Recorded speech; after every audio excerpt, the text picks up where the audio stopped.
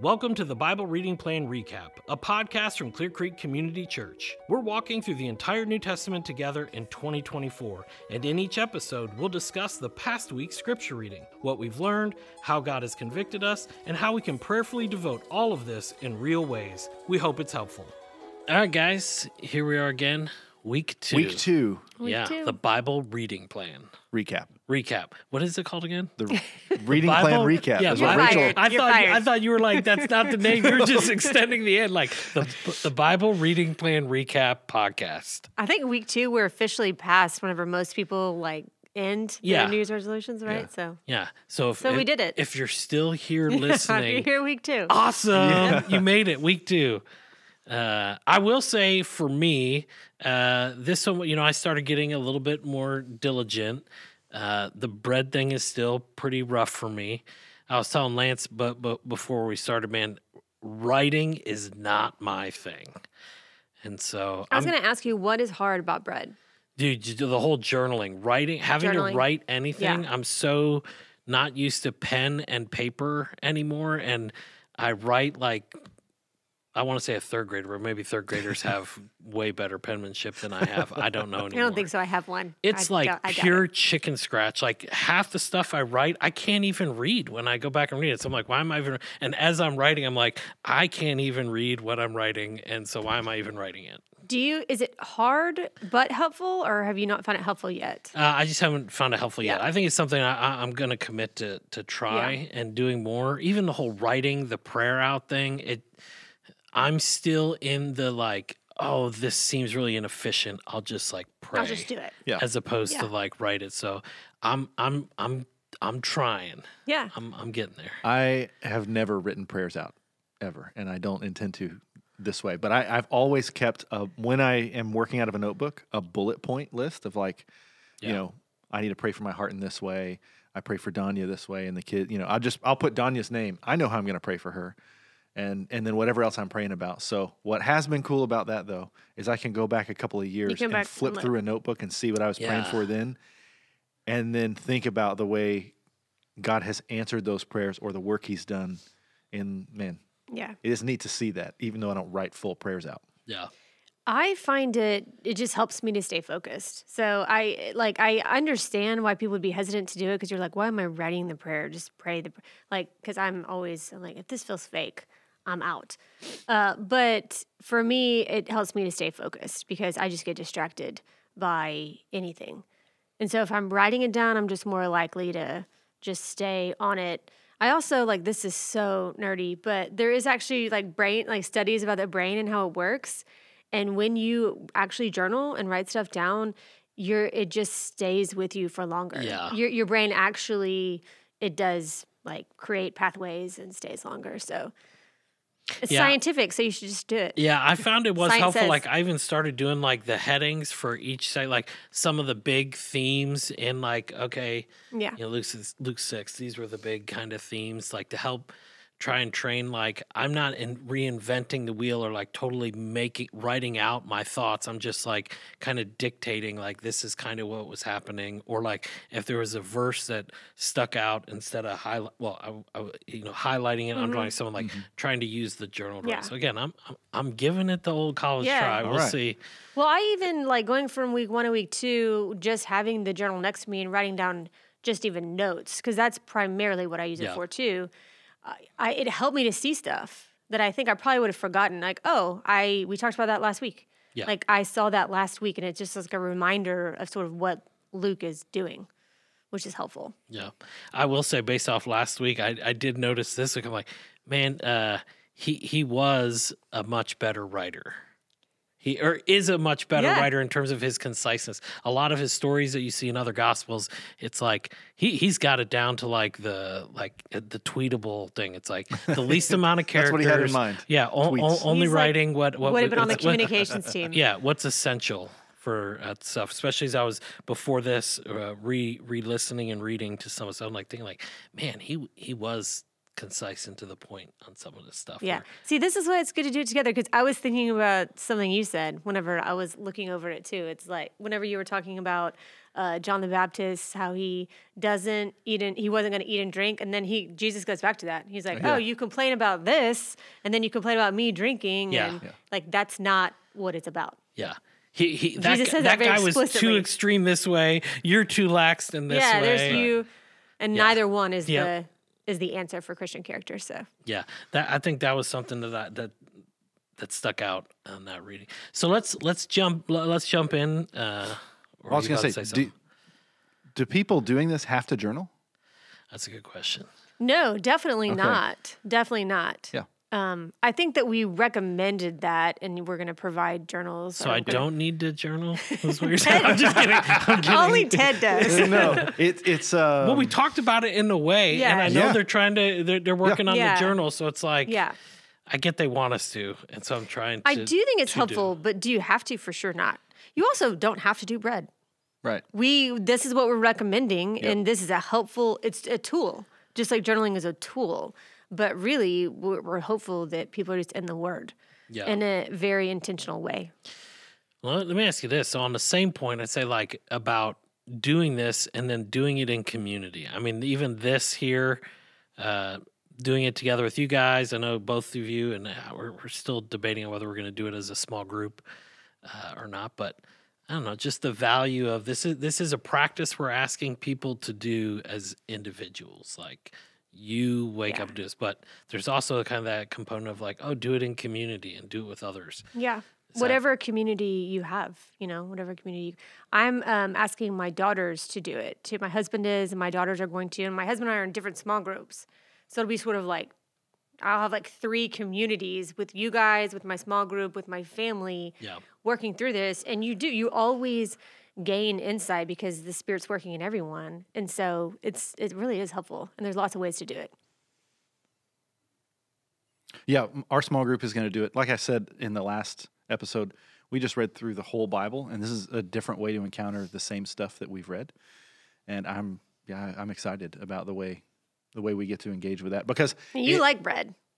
I do. I wasn't familiar with B.R.E.A.D in the past. Mm-hmm. In student ministry, we've used a different acronym, which is similar, but SOAP, Scripture, Observation, Application, Prayer, which is kind of the same thing. But I do like the way it structures my time and my thoughts. Mm-hmm. So I can read a passage, and I'll like make little verse notes or whatever, and then go back and examine it, and that's when I get to do a little more. Yeah. So what I'm excited about, differently than reading through the whole narrative, is with my small group, this is going to lend itself more to us talking about our lives. So here's what this says, but how does that work for you, and what is it doing in your heart and in your family and all that? Yeah. And I think obviously a benefit, like even in this context here, it's like there's some accountability at play to help keep you there, but it also provides some like guardrails or safety nets for when things may come out of line or whack, like you have a safe space to kind of ask those questions or things that come up. Which does remind me, as you're listening, as you're reading, remember, if you have questions, we'd love to answer them, talk about them here, so you can email clearcreekresources@clearcreek.org. Very good. Yeah. That's it. For some reason, I'm like, that's such a long email address. You have to type that out 2 times. Yeah, there's a lot in there. Actually, the other thing it may be worth talking about, because right now, so our children's ministry team developed this bread journal. Lance, why don't you just talk about it? You do family ministry stuff. I'm going to butcher it. Oh, no, I can, but you'll do great. Well, I mean, it's basically for families. It follows along with our. In a sense, okay. I'll that's what I say. See, I wasn't butchering it, dude. Don't agree. You hold it, and like it follows along in that it is a New Testament passage each week. Yeah. But it may not be a New Testament passage we read in the adult reading plan. Yeah. But it will feel familiar for parents who are leading through this, and it is one short passage, not a whole chapter, but maybe one parable or one story. And it'll tell you where to find it. Like the first one is Luke chapter 2, verses 1-7. But then there are corresponding page numbers for the children's Bibles that we recommend. Yep. But then we use the B.R.E.A.D acronym as a way for your family, whether you're going to sit at the kitchen table or on the couches in the living room or up in your playroom or wherever you're going to do this, to help your kids know what we're going to do. So it starts with be still. Like that's... I wish we had put that in our old Advent lessons when my kids were Yeah. little. Like, kids, this is telling us we're gonna sit still for a few minutes. Yeah. But no, we're gonna be still because we're taking some time to intentionally encounter God's word, and we're doing that together as a family. Mm-hmm. And then you read the passage, and then we've given in this guide, which is 1/4 of the year, a couple of questions to examine with. So, for example, on this one in February, the people did a lot of things that showed they love God. What were those things? So you're just asking your kids to repeat back to you what they just heard from these verses. Yeah.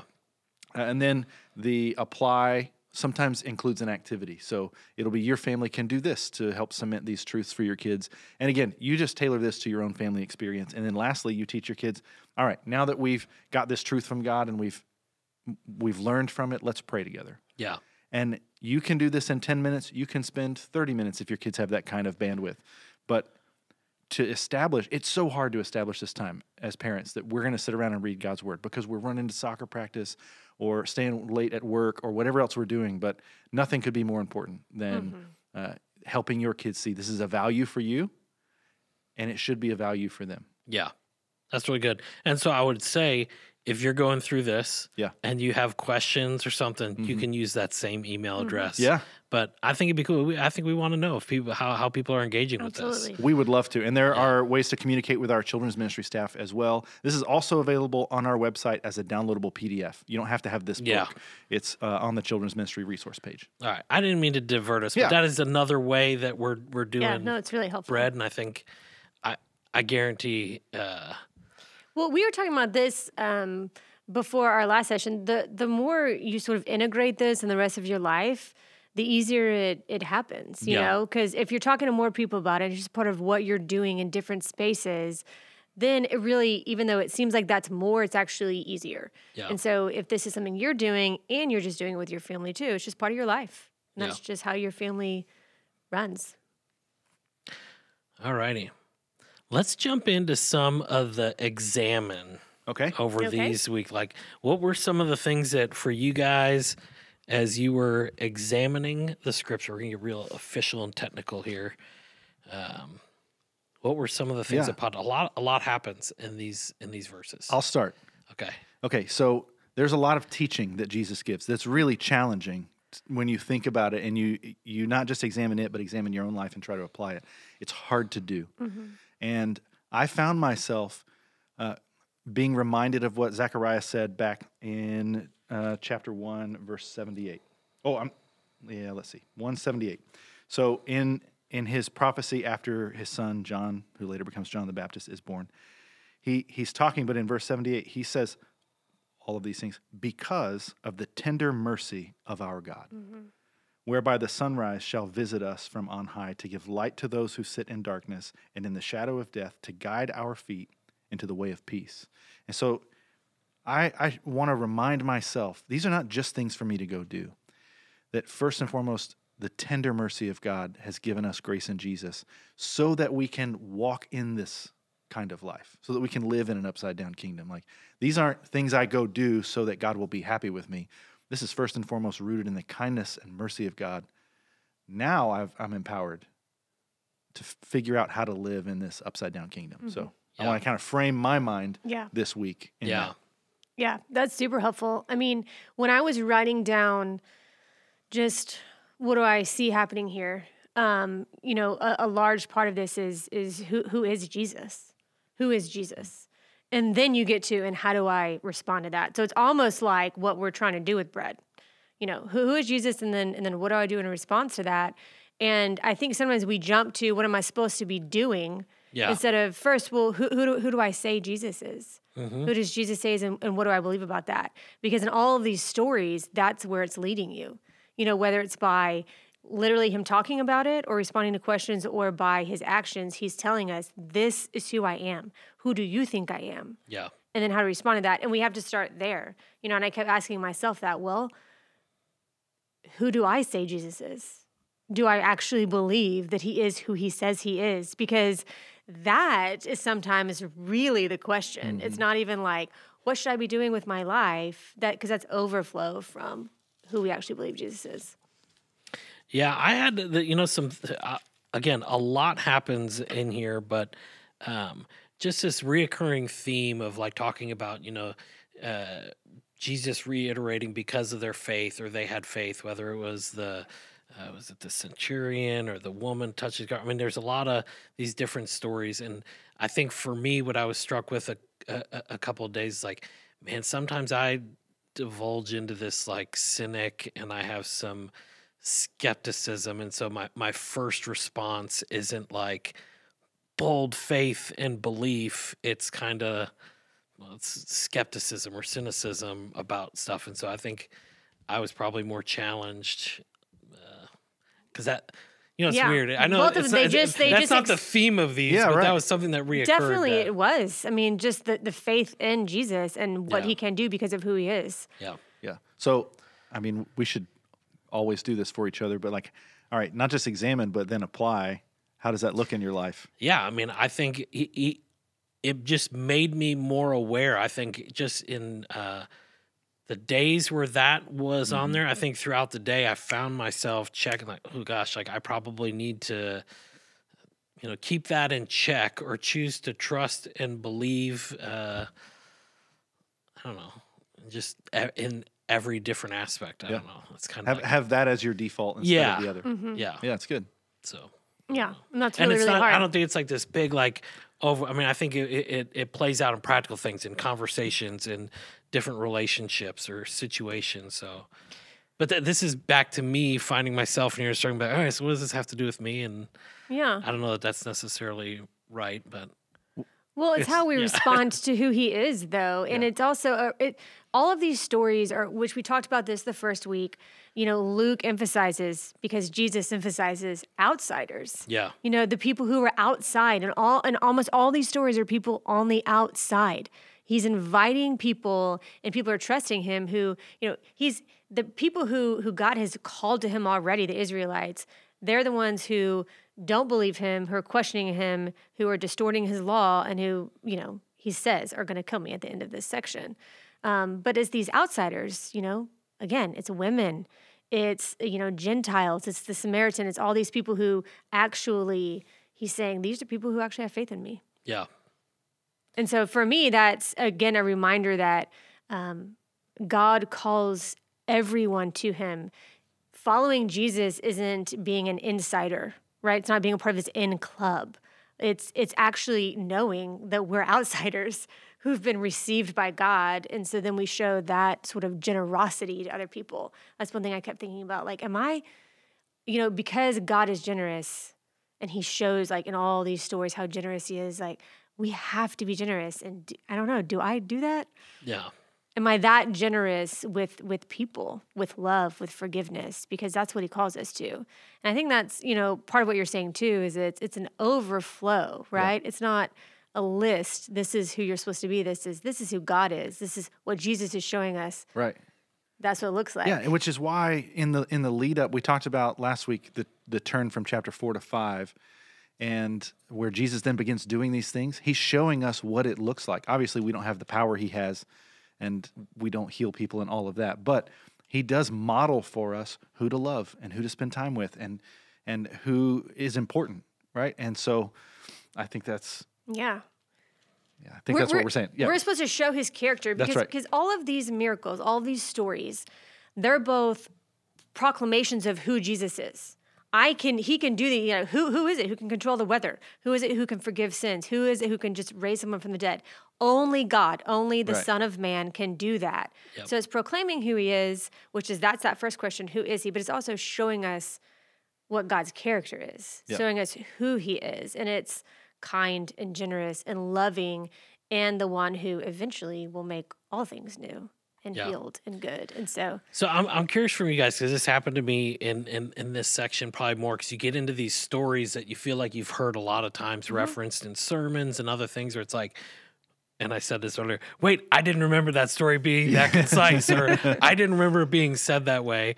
And so I'm just curious, did that come up for you guys ever as you're going through some of these? Like, man, I know like this story, I like how John tells that story, or I like how Matthew really tells that story, or, some people find that challenging. There are differences in the way they're told, or some minor details. I think that's something to think about. But I always, when I read through Luke, I always forget about Jesus raising the widow's son until I read it. I'm like, oh wait, he was raising people from the dead like at the beginning. Yeah. And you know, Yeah. you have the girl who's shows up in several of the Gospels, but then you have Lazarus in John, and it's like those are the big highlights. But he raises the widow's son, and it blows people away. I always forget that that's there. Yeah. Well, I think when I was reading through these, I was actually really grateful for bread, because I think the difference between bread and soap, and there's a few different ones, is that we really are trying to come to this in a relational, prayerful way. Instead of just studying, we're really asking God to be with us and speak to us and meditating on it a little bit more than maybe we would otherwise. And so, you know, the story of Mary and Martha is one that, I mean... And this is quick. And this is quick. But I've heard it. I don't know, if you are a woman who has ever been a part of the church, you have heard that many times. And that's good, right? That's not bad. I'm not saying that. But you've heard it a lot of times. But to me, to be walking through this prayerfully and slowly and thinking through how all of it connects together was really helpful to see it in a new way, to really see it as a part of Luke's big picture purposes, which is this upside down kingdom, you know, because a lot of times people will teach it as, okay, well, you know, don't be busy, just like sit. And it's really about him inviting a woman who is not supposed to be as his student. You know, it's a totally new thing for women. You sit at my feet no matter what people say. You are one of my disciples. And that is beautiful and amazing. And so I think like just having the space to sit in that, even though I've heard it a million times, was really, really good. And just a reminder that everyone didn't always have this opportunity, just as far as like how like convicting that was for me. Like I actually can sit at the feet of Jesus. I can go to the throne of God. I am invited to do all of these things. And do I? Like, do I run at that? What's my response to that? Yeah. That's interesting. Just even the idea that like, here we have like a same story and how like, you'd say like, oh, most often people might hear a sermon where it's applied this way. And here it's an example for you. It's applying a different way. Or, I don't know. That's just cool. Yeah. Any other like examine things or move on to some? Did you guys have any application or stuff? I have an examine thing from chapter 9. So Jesus, after Peter confesses Jesus as Christ and then he foretells his death, there's this section, take up your cross and follow Jesus. Yeah. Right? And it occurred to me some time ago, and then I've just always tried to dwell on this. When Jesus tells the crowd, take up your cross and follow me, he hasn't yet gone to the cross. Mm-hmm.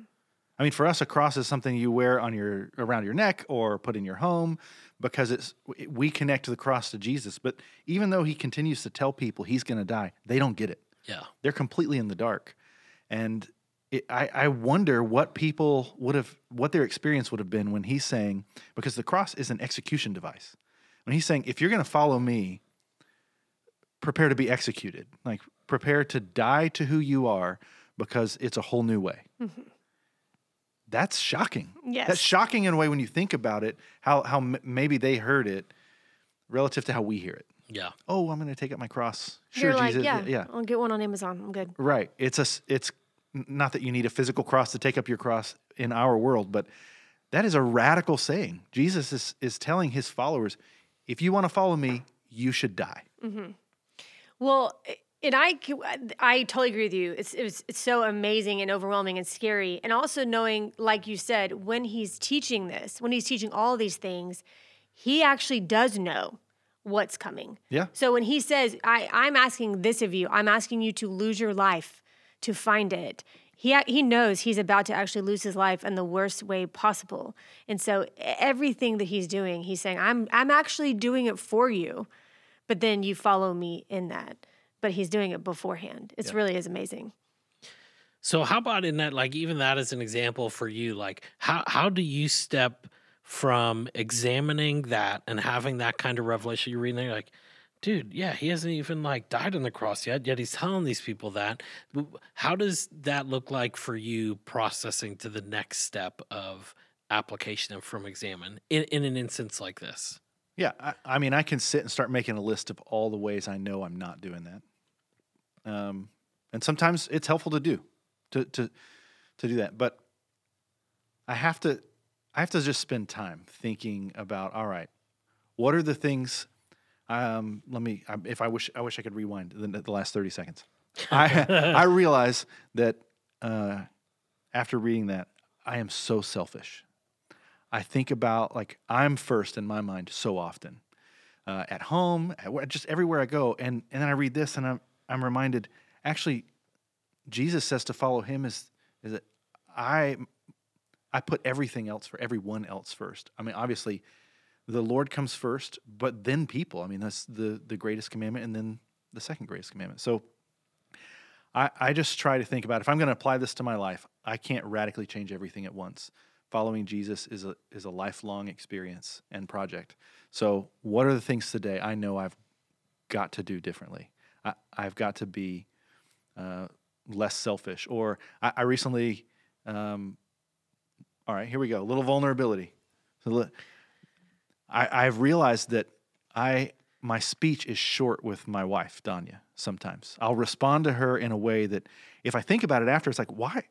This is the person who loves me most and that I love the most, yet the person who should get the most amount of grace from me sometimes gets the worst of me. Yeah. And so it's like, okay, when I think here, just practically speaking, die to self, I could list 100 things. That's one of the things at the top of the list. Like, I've got to consider her when I open my mouth instead of just what I'm thinking. I think that's helpful. And I think why I asked that is some of it for me is like still like my struggle with the whole like journaling aspect of this is, for so much it is like the meditation, the thinking, and getting like from up here, then down to like here. Yeah. And so that's helpful to hear. It's encouraging. Well, way to think for about me, that, the practice of doing that, though, it becomes that much more real. Yeah. Like, not only has the thought entered my mind, I've written it down, and now if I don't do something about that, I have a bigger problem. Yeah. Yeah. So it just brings, I don't know, more weight to the whole thing for me. Yeah.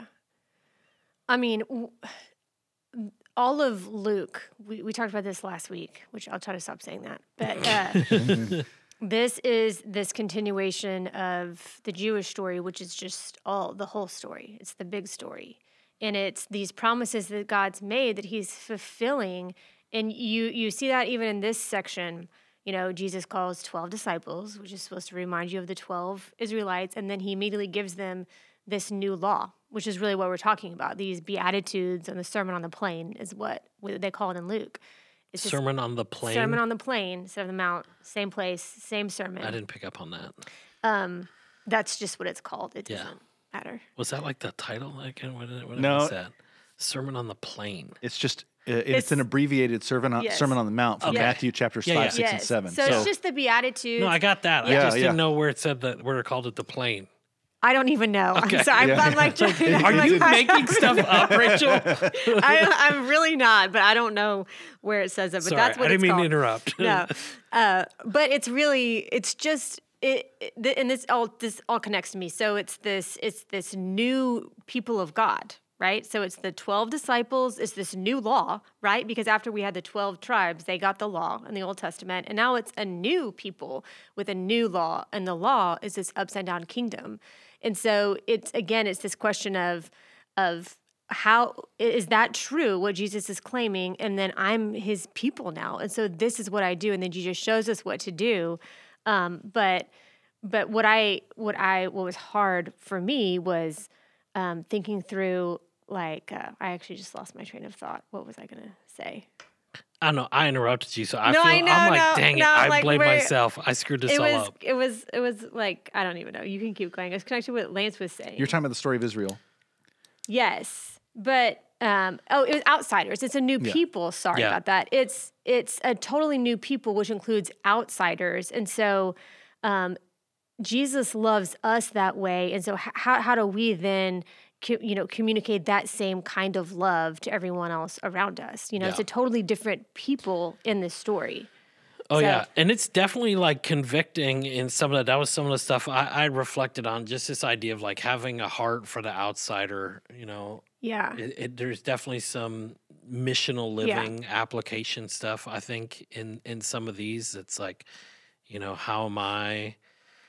Right. Because Lance, you're talking about like loving the people near you the best. And I feel like those are the two hardest things. It's like your reactions to those who are right next to you. And then there's also this sort of knee-jerk reaction to people who are not like you.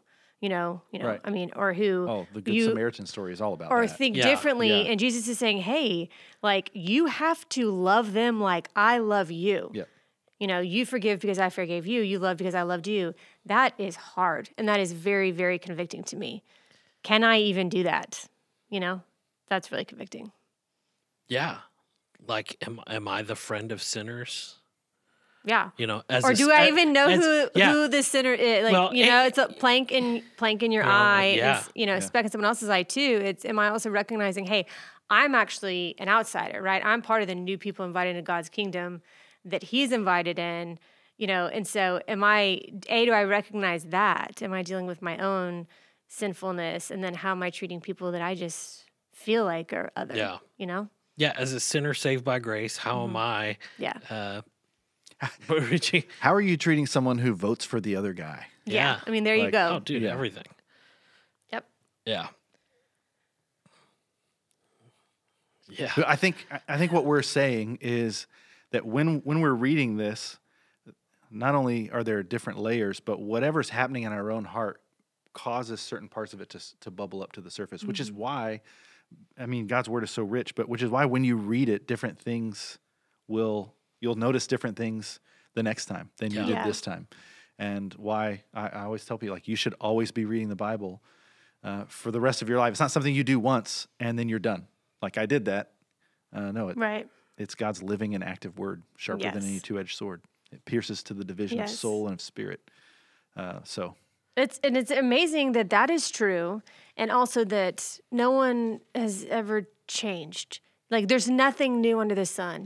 The same things that Jesus is teaching about and showing so well, it's still our problems. We still become the Pharisee or we become, the older brother or whatever it is. We do all the same things that everyone has always been doing, and the answer is still the same. It's always the same. It's, fear of God and humility and allegiance to Jesus. It's always the same answer, but doesn't make it easier. Yeah. Well, I didn't have any specific questions for this week, but I'm curious. In the reading, was there any that like have come up that you've heard? I mean, Lance is a pastor of one of the campuses. Rachel, Clear Creek Resource, any of the themes or big things that, oh man, people usually always struggle with this or ask that. I don't know. There's just so much in here. So I think we're like both hesitant because we could talk about this for like 15 hours or so. I do think another point that I just was contemplating this week whenever I was reading it is whenever Jesus goes, in the transfiguration. He goes on the mountain. There's this transfiguration whenever he's really revealed in all of his glory. Okay. Let's kind of unpack that a little bit. What transfiguration? What does that mean? Yeah, that's like what is it like? I know. But that's a dollar word, or what do they say? Like, yes. Yeah. Okay. We don't have to get into the details of it, but maybe unpack that a little bit. Like, what's happening there? What does that mean? Well, the truth is we don't really know exactly what that means, but we do know that Jesus was in some way transformed, and Jesus in all of his glory was revealed. Yeah. So he was revealed glorified as the Son of Man in that moment. In the same way, Moses was a little bit, right? And whenever in Exodus, Moses reflected the glory of God from his face because he was in the presence of God. Yeah. This is Jesus fully reflecting the glory of God because he is the Son of Man. He is the one. Yeah, but the way we read, I don't know, where is that? I was in, which way? Back here. It's in 9. 9, yeah. I guess maybe I didn't, maybe I need to reread it again, but this was the whole, like, the cloud thing, and they're there, and it's like, but they don't get to see it, they just hear. Right. Yeah. They see, like, Jesus is transfigured. He's something about him is now different in this moment. And Peter, you got to love Peter in this story. I love because Peter always. He's like, I'm going to build tents, one for you, Moses and Elijah. And like, it's like he doesn't even know what he's doing. Yeah. But there is, as we talked about last week, a hyperlink to the Old Testament that Rachel brought up, to the Exodus story where Moses is up, experiences God's presence. Somehow, Jesus has been transfigured, yet they can look upon him. Moses couldn't look upon God. Yeah. When he asked to see, God said, "No, I'll hide you in the rock, and you can see my back when I walk by," if you know the story. So, for me, there's this. I've always wondered about what this means, but wrapped up in the moment is also Jesus' humanity, because they experience him as a man who is also Lord, but in this moment, he seems to be like the Lord who is also man. Yeah. The weight of those things feels reversed as I read the story. Yes, It's mysterious. and it's amazing too. I mean, because like you're saying, like this is this moment whenever they're seeing this glory of God, because it really is a hyperlink to that, but it's in human form, and they can be fully in the presence of this, which is really unbelievable.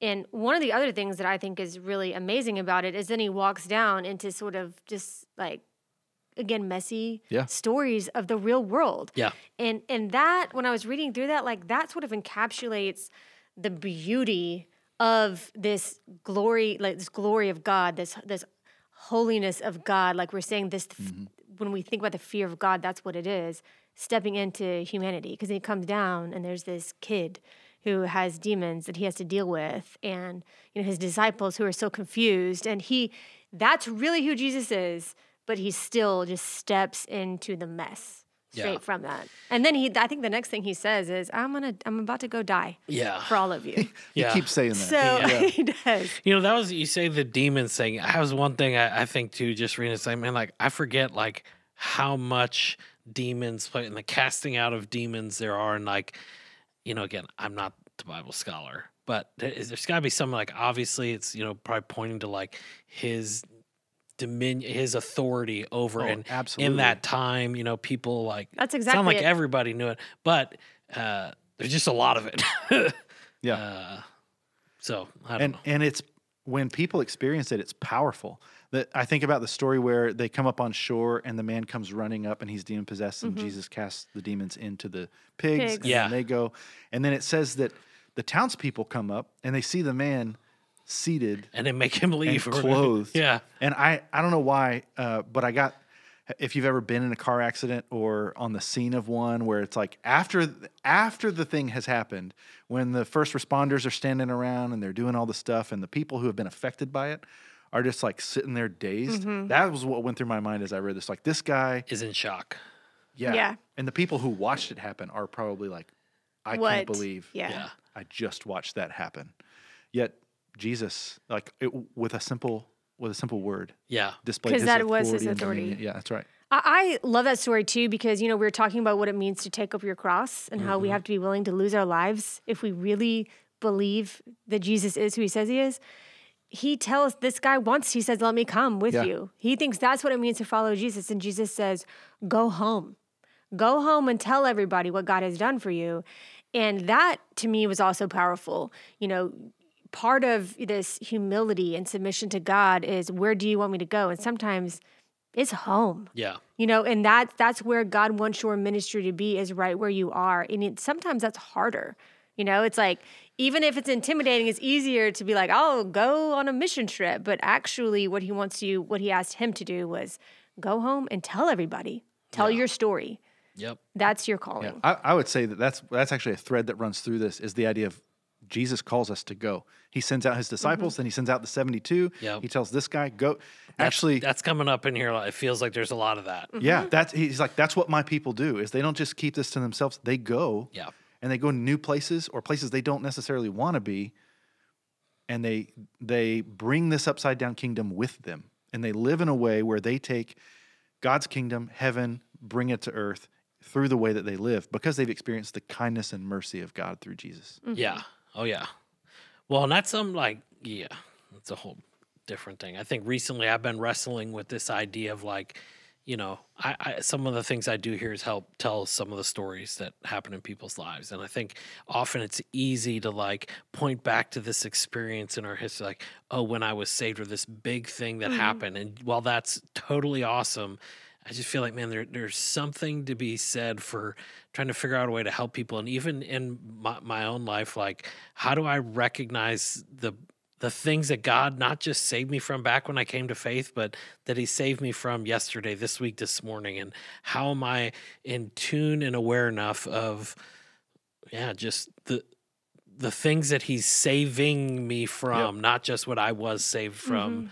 And it kind of goes to, it's not just the one thing that happened that you got to go tell people about. It's like, how am I living in a way that's telling people or communicating to people that I'm a sinner saved by grace? And so, Well, I think one thing that's really beautiful about all the stories, because anytime we're in any of the Gospels, it's all the stories, is they're all really different. They have one thing in common, and it is Jesus working. It's the grace of God shown to us in Jesus, but they're really different. I mean, even what I was saying about Mary, that's like, she will go. She went and said, this is what Jesus did for me. He let me sit at his feet and be his student. That's what he did for me. Everything he did for someone was different. To the woman who was bleeding, who was untouchable, who was made dirty if she made people dirty just by her presence, he saved her just through her faith. So everyone's story is different. And all you have to do is tell your story. You go and you tell your story. This is what God has done for me. Yeah. All right, guys, I think we could go for a lot longer, but I think we've kind of, week 2, we've recapped as best as we can. And so thank you for being here. I know you prayed last time. Is that something like we should do every time? I think we should, yeah. All right. Well, I'll pray for us. Sure, absolutely. Heavenly Father, what you have done for us in Christ is just unbelievable and overwhelming, God. We pray that you would keep that close to us, God, that we would remember all the time what you have done and are doing for us in Christ. God, help us to be confident in who Jesus is, that he is who he claims to be, God, and let us be humble and submit our lives just completely and fully to him. Pray for everyone who is reading along with us, God, and listening. God, would you just bear fruit in their lives through their faithfulness? It's in Jesus' name we pray. Amen. Thank you so much for joining us for this week's Bible reading recap. We hope these conversations are helpful as we all seek Jesus in his word. Listen, if you go to clearcreekresources.org, we have a lot more resources dedicated to helping you study the Bible, because when we open the Bible, God opens his mouth. Let's continue to seek God in Scripture together. We'll see you next week.